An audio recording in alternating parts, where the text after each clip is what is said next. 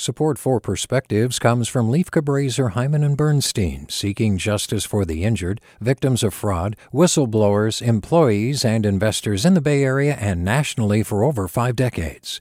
Online at lchb.com. Hi there, I'm Rand Abdel-Fattah from Throughline.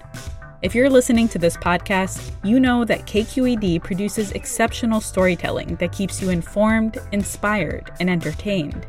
Their podcasts cover issues from your neighborhood to the entire country and everything in between. Support this work today. You can help us continue to bring quality podcasts to your ears. Just head to donate.kqed.org/podcast. That's donate.kqed.org/podcast. From KQED. She lay on her side on the pavement. When we found her, she had already been flopping for hours, baking in the unseasonable heat. My mother-in-law had planted milkweed in the hope of attracting monarchs, and it had worked. The butterflies came and fluttered for days. They lay eggs that hatched into larvae that were eaten or disappeared. But one was different. She had found her way onto a wall where she had spun a chrysalis and had hung silent until this morning when a beautiful wet-winged monarch had emerged. During the day, though, something had gone wrong. Her wings were not tucked properly, and she could not fly. I considered how, if given a chance in her own short life, she could accomplish more proportionally than I ever would. She would travel unimaginable distances, buffeted by wind and rain and smoke, toward a destination she had never known. We stopped what we were doing and picked her up and nestled her in some milkweed. She allowed us to reset her wing. She clambered, weakened, her wings now erect. We left her in the garden shade.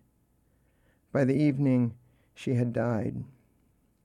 Saddened, I sat in the warm dark. I thought of this fragile miracle that survives less often than not. These gossamer things journey the length of the Americas. The monarch is not a butterfly. She's a system, comprised of wing and plant and wind and temperature and even ourselves. And when the system works, the migration, the annual improbable pulse of life continues.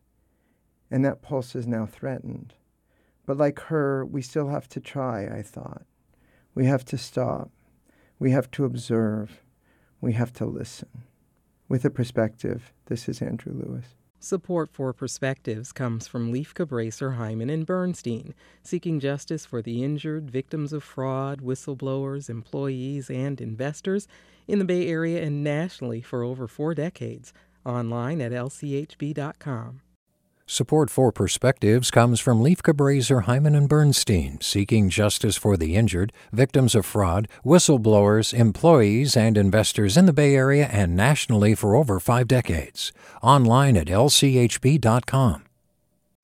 Hey, it's Avery Trufelman, host of Articles of Interest, and I've got to say, I've been a fan of KQED ever since I was a little kid, and I would come out to San Francisco to visit my grandma. It was just what we'd always turn on every time we got in the car, every time we were making dinner and turning on the radio. It was always KQED.